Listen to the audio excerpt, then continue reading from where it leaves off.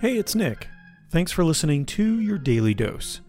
On today's episode, Bob and I talk about an amazing human being, Ruth Bader Ginsburg, and a suggestion she had for everyone fighting the good fight. Enjoy. Sometimes you can't necessarily look at a historical figure or maybe some events that are happening until after it's all over to be able to put it in context. Well, it gives me hope that things will be put in context. Yeah. Because I was a fan of hers, but did not know as much as I do now about her. Like the fact that women being able to get a credit card without their husband's permission. That was her. Yeah. She helped to make that happen. How many things was that the linchpin to? And she had this beautiful quote that one of my friends shared. Actually, a lot of my friends shared in her silhouette. It was drawn out, and it's, fight for the things you care about, but do it in a way that will lead others to join you. What a cool, powerful sentiment that is. Well, and it's a very simple sentiment, but it's also incredibly hard. So it's not just being passionate about something. It's not just fighting for what's right.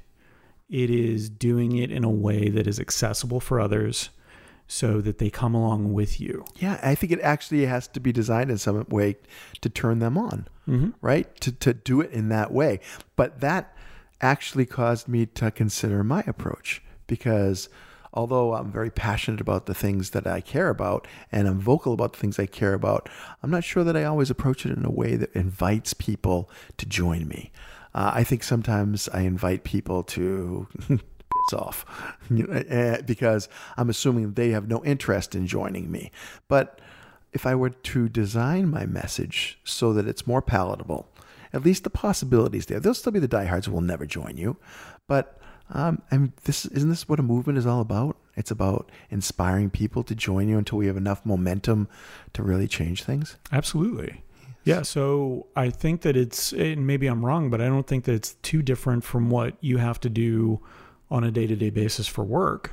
Is you have to, and I'm talking about improv or what you do on a corporate level, thinking about teaching improv, you have to get everybody in there to go in the same direction. Yeah, flocking. Everyone has to be on board for it. Now it's a little bit easier because they're buying into it to an extent, right? They're paying for the class and they're going to SAC and they kind of there's know a predisposition, sure, what they're getting. But at the corporate level, it's probably a little bit different. You're probably going to have some people who are like different, eye rolling and just like, oh, we're doing another presentation or we're doing another speaker, we're doing this, that, or the other thing. And you have to get them on board. Yep. And I do that inch by inch. It's funny because I was just meeting with a client before we got together today. And my big advice to her is always, people support what they help to build. So when you're in an environment where you have to get people's involvement in something, it's better to invite them to help you create it than it is to create it and try to sell it to them. Because you can sell it to them, but they're not going to own it. Consider it this way. How different do you feel about the house that you bought versus the house you built? You know, there's a far higher level of attachment and pride associated with that. So I feel like every step of the way in the corporate world, I'm having to check in to make sure we're all here at this space and time. We all agree on this, and it's inch by inch. Once I get them to agree, we agree on this, we can move on to the next one, and each one leads to the next one. And it's an interesting challenge. But at the same time, there are people who show up with no intention to participate. There are people who, when they get there, realize, oh, this isn't something for me, and then become wallflowers. That's a whole nother challenge. But I know how to deal with wallflowers. Just spray them with a little water. Spray them with a lot of water and then potentially cut them off at the root. Yeah, if you have to. I prefer pluck them out so that all the root remnants get out. Go put them in some water, propagate them, and see if you can grow something new. My plant man.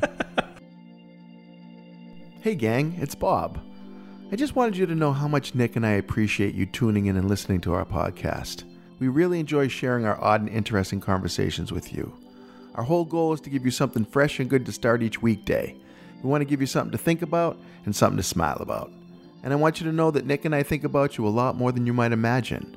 Not just in a freaky way, in more of a sweet, snuggly, happy kind of way, with just a touch of freaky. Thanks for listening.